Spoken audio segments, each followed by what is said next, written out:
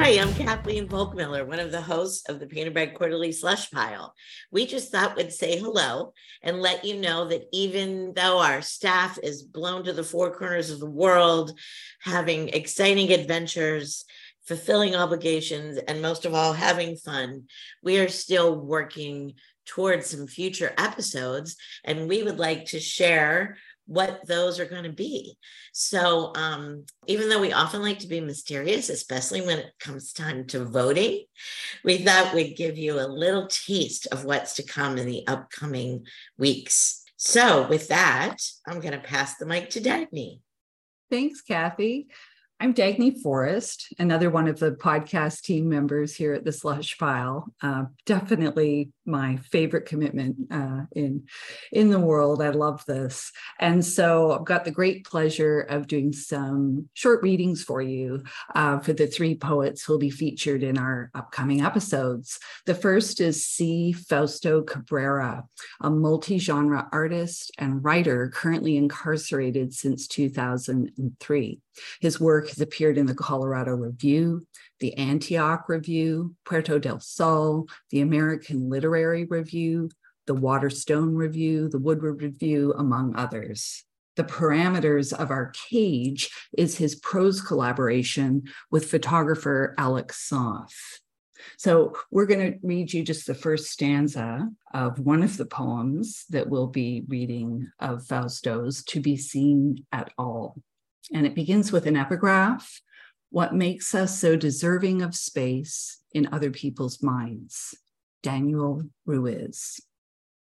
My boss in the kitchen asks me how it felt to be famous after looking up my Washington Post magazine essay and cover art online. The question left me stuck. I didn't feel famous. I hadn't received much mail in years. What does celebrity mean, separate from saturation, fame to the incarcerated, but infamy? So that's C. Fausto Cabrera, just a little teaser of what's to come. Our next poet then will be Barbara Westwood Deal. Barbara is senior editor of the Baltimore Review, and her work is widely published when she isn't writing comments in the little submittable boxes and correcting punctuation and grammar. She writes poems and stories and hybrids that sometimes don't fit neatly into any box. She tosses a coin in her head and picks one. Sometimes an editor takes her word for it. So I'm going to read a little taster from her poem, Holding My Phone Above My Head and Recording with the Bird ID app. I search. If there is a God, the God knows this. I think there must be a God with hands that can wipe eagles and hawks right off the sky, like the guy at the diner who clears the pie plates and coffee cups, shoulders hunched. So we'll leave you there with that taste of Barbara's work. And then our third poet, and I just love the variety we've got coming for you, is Jody Bellis. So searching for innovative ways on how poetry can be curated, Jody is an ever-evolving neurodiverse poet who uses a variety of methods to expand her craft.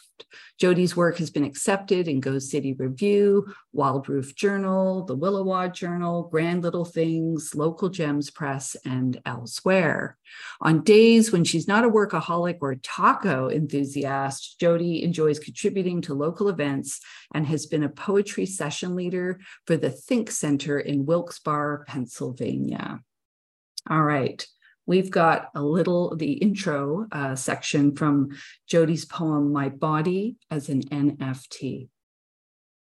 Allow me to unshackle your wrists, bring you up off your knees and up to speed.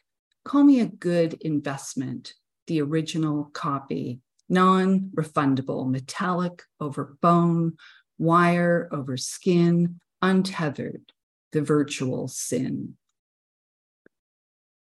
And that's it. We hope you'll come back to listen to all three. Slushies, I don't know about you, but if you're half as excited as I am from hearing those little teasers, we are on our way to good season coming up.